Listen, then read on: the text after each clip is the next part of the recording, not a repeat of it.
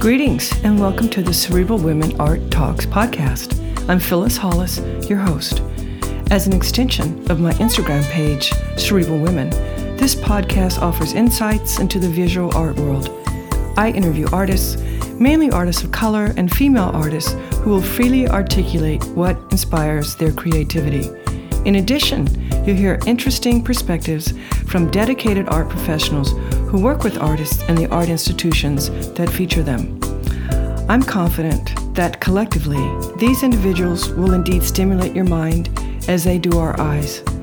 Please know these interviews are conducted in my Manhattan apartment, so please forgive the background sounds of city life. Welcome to the Cerebral Women Art Talks podcast. In this episode, I feature Ark Manaro-Niles. He makes vivid, brightly hued paintings that expand our understanding of traditional genre painting and portraiture.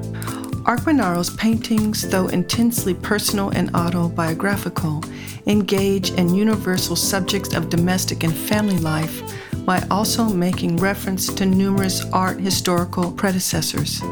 Though drawing from many styles and genres, he is particularly inspired by the paintings that 16th century Italian painter Caravaggio created of daily life through representations of his family and friends, and depicting not only people close to him, but the places and times they inhabit. Ark creates his own record of contemporary life. He has attended several residency programs, including Guildhall's residency in East Hampton and Skowhegan's School of Painting and Sculpture. Ark has been in several group shows and has also had several solo exhibitions at Long Gallery in Harlem, the Rachel Uffner Gallery, and Lehman Maupin Gallery, both in New York City. Ark has received several awards and is in public collections that include the Pennsylvania Academy of Fine Art, the Studio Museum of Harlem, the Perez Art Museum in Miami, the Hammer Museum, to name a few. Ark Manaro-Niles is currently represented by Lehman Maupin, and he resides in Brooklyn, New York. Enjoy this episode featuring Ark Manaro-Niles.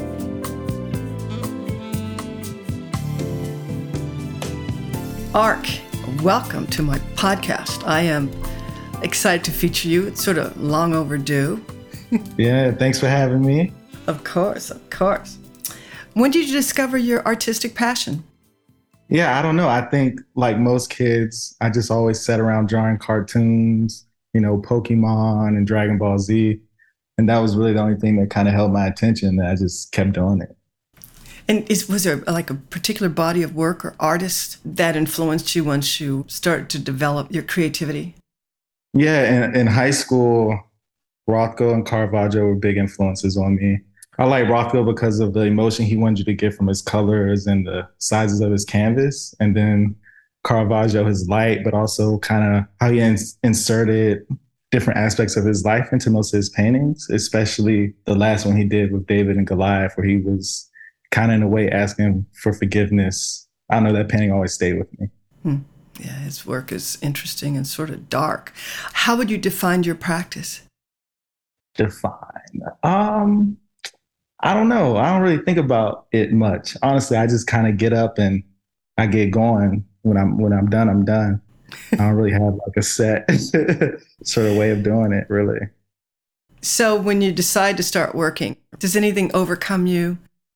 Well, okay. So when I decide, when I think of a painting, it usually starts with like a question or something I have, because a lot of it's based on memories and so me sort of thinking about, why something happened the way it did, or, I recently did a painting of my sort of cabinet area and I was like, oh, my cabinet looks different this year. Like what's happened in my life that's changed, And so a lot of my paintings sort of start with the question and I kind of go from there.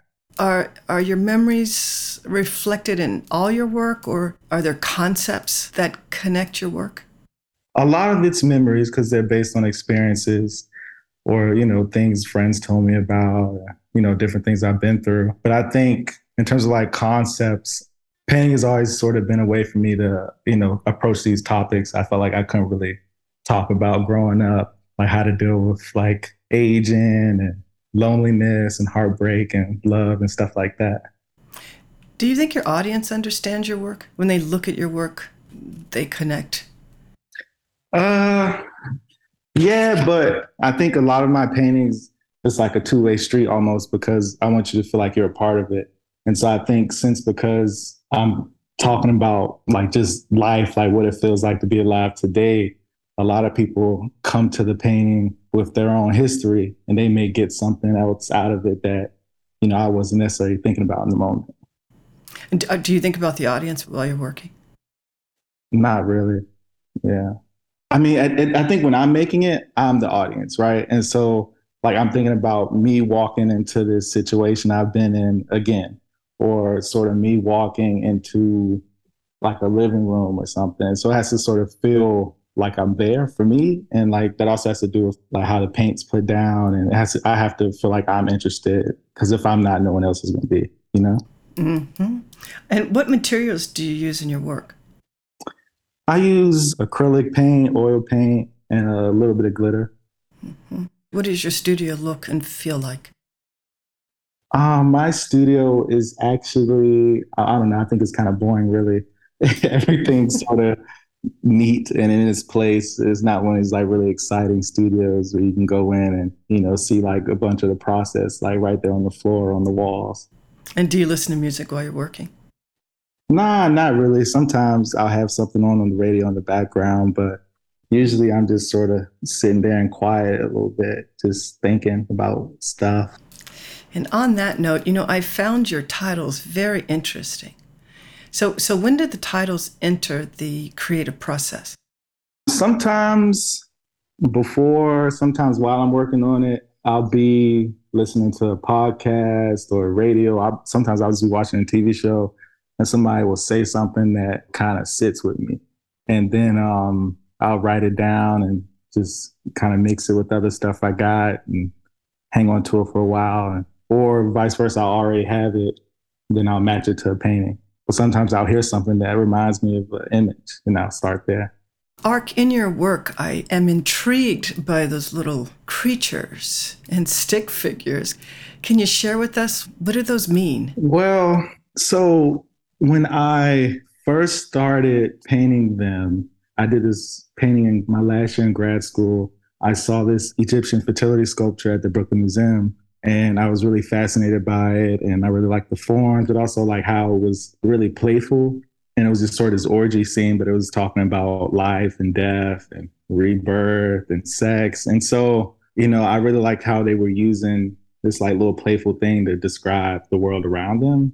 And so I just started putting that into my paintings. And then like over time, the images I was using got further and further away from it. So you can't really tell where it came from, but that's where it started. And I wanted to have this sort of more playful creature in the paintings, doing sort of mischievous things to kind of hint at things that were going on in the painting that weren't really there. And I was thinking like the first time that I actually called them seekers, I did this like painting with my mom, like outside the porch of my house, and I was just thinking about, she was always really nervous about me going too far from the porch and, stay where I can see you and stuff like that.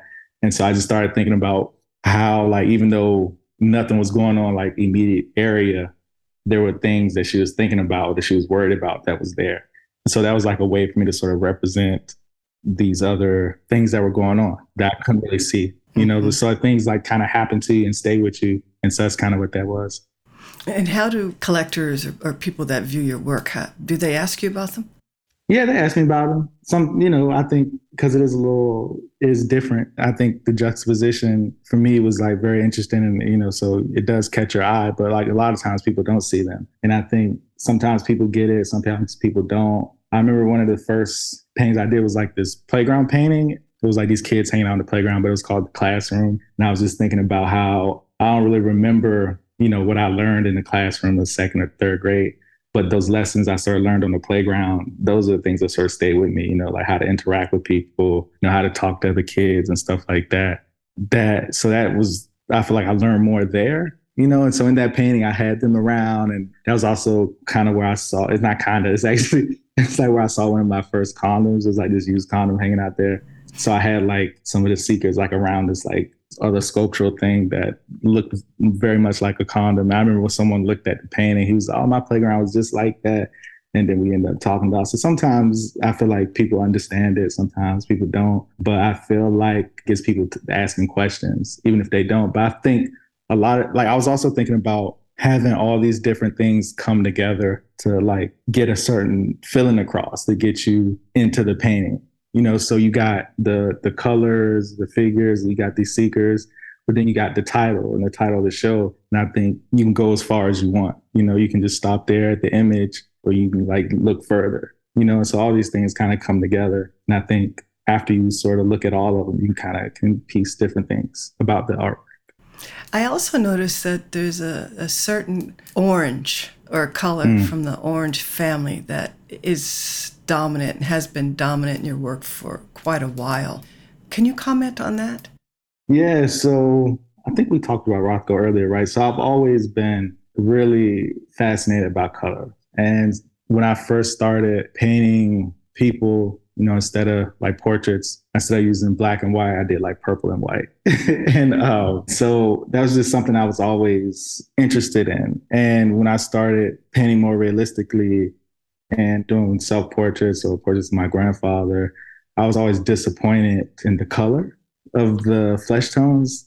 And I felt like it was too brown and there was more color that I wasn't getting. And so for a while, I was playing around with different grounds. So I would start with like a red ground and then build up with browns and try to have the red shine through. But that didn't really work either. And my last year in grad school, I actually stopped painting people because I was disappointed in what I was doing. And it felt like months, but realistically, semester's short. So it probably was only 1 month. And then when I came back to it, I got more comfortable letting more of the ground show through and using less of the brown. And my first year outside of grad school, at this time, I was like printing out photos and painting from the photos from the printer or whatever. And this one particular image I had of myself looked very orange. And I thought, why not start with the color and add the brown later, because adding brown didn't work, right? So I started with orange and I only used the colors I liked, like red, yellows, and purples and golden tones. And my plan was to add the brown later. But when I got to that point, it didn't need it. And so I just left it. And I don't know, for some reason it felt more realistic than it did when I was pushing for fake skin, Mm-hmm. I like the orange. I think it's easier to be curious about the orange than it would be about brown. Yeah. So how do you keep learning? How do I keep learning? I don't know if I do. um, like I keep making the same mistakes. Now, honestly, I don't know. I get bored a lot. And so sometimes I just kind of find myself doing things or thinking about stuff. And some of it's kind of silly. Like last night, I don't know what how I even got on, but I saw something where I saw they was printing steaks with the machine, like they saw how to do the proteins and the fat ratios right, and they can print it from a computer. And then I was thinking, why can't they just make water? So I was looking into that. And so sometimes a lot of it is just me think about something and follow in and see where it goes. But I don't know, maybe that's sort of the best way to learn. I feel like in school, that's kind of how I learned anyway. Like I tried to, our history class, they'll put you in a certain section and you have to like memorize that, write a paper on it. But I never really learned that way. I found that when I got to a section that I was interested in, I'll read that and then that would take me somewhere else, and I wouldn't necessarily go in the order that I was supposed to. If you weren't a visual artist, what other career path do you think you would have followed? I don't know. I mean, the longest job I've had, I worked at Ben and Jerry's. So maybe by now I would have worked my way up to manager. That's a joke. But Thanks for letting.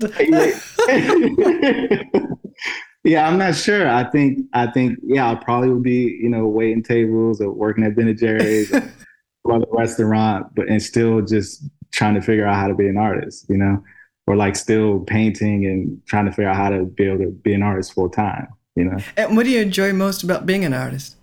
I don't know. I guess the fact that, I mean, I'm just doing something that I've been doing since I was a kid that I enjoy, and I get to challenge myself on my own terms and my own ways. And when I think about it, I'm like, I'm basically just drawing in a sketchbook still, you know? Mm-hmm. And has your practice changed over the years? Not so much. I think a lot of things to me feel the same. And I think the thing that's probably changed the most is I feel like maybe I'm more confident in what I paint and also like what I decide not to paint. But I think maybe the biggest thing is I'm more open and honest about, you know, subjects or whatever. I remember when I was in school, I was, you know, clearly painting about, you know, myself and my friends, but I was all sort of hidden behind, oh, this is, you know, some Greek allegory. This is about Zeus and his wife or something, you know what I mean? And I never would be like, oh, yeah, no, this is me, you know? Hiding. It's easy to hide. It's also a comfortable place for some of us. Yeah. What are you excited about now? Right now, I think, you know, I'm having my first solo show in London in November. You know, I've never been to London and I've never had a show there. And so I'm really looking forward to going. I'm thinking about calling this show, You Know, I Used to Love You, but now I don't think I can. There ain't no right way to say goodbye again. I feel like, you know, there's been a lot of changes over the last few years. And I've said goodbye to quite a few things like places, people, habits. And that's what the show's about. So those themes, right? Are they reflected in the work that will be included in the show? Yeah. Are the titles similar? Yeah. And I think they sort of direct you to what's what. Like, you know, I moved and, you know, my dad passed away. So stuff like that.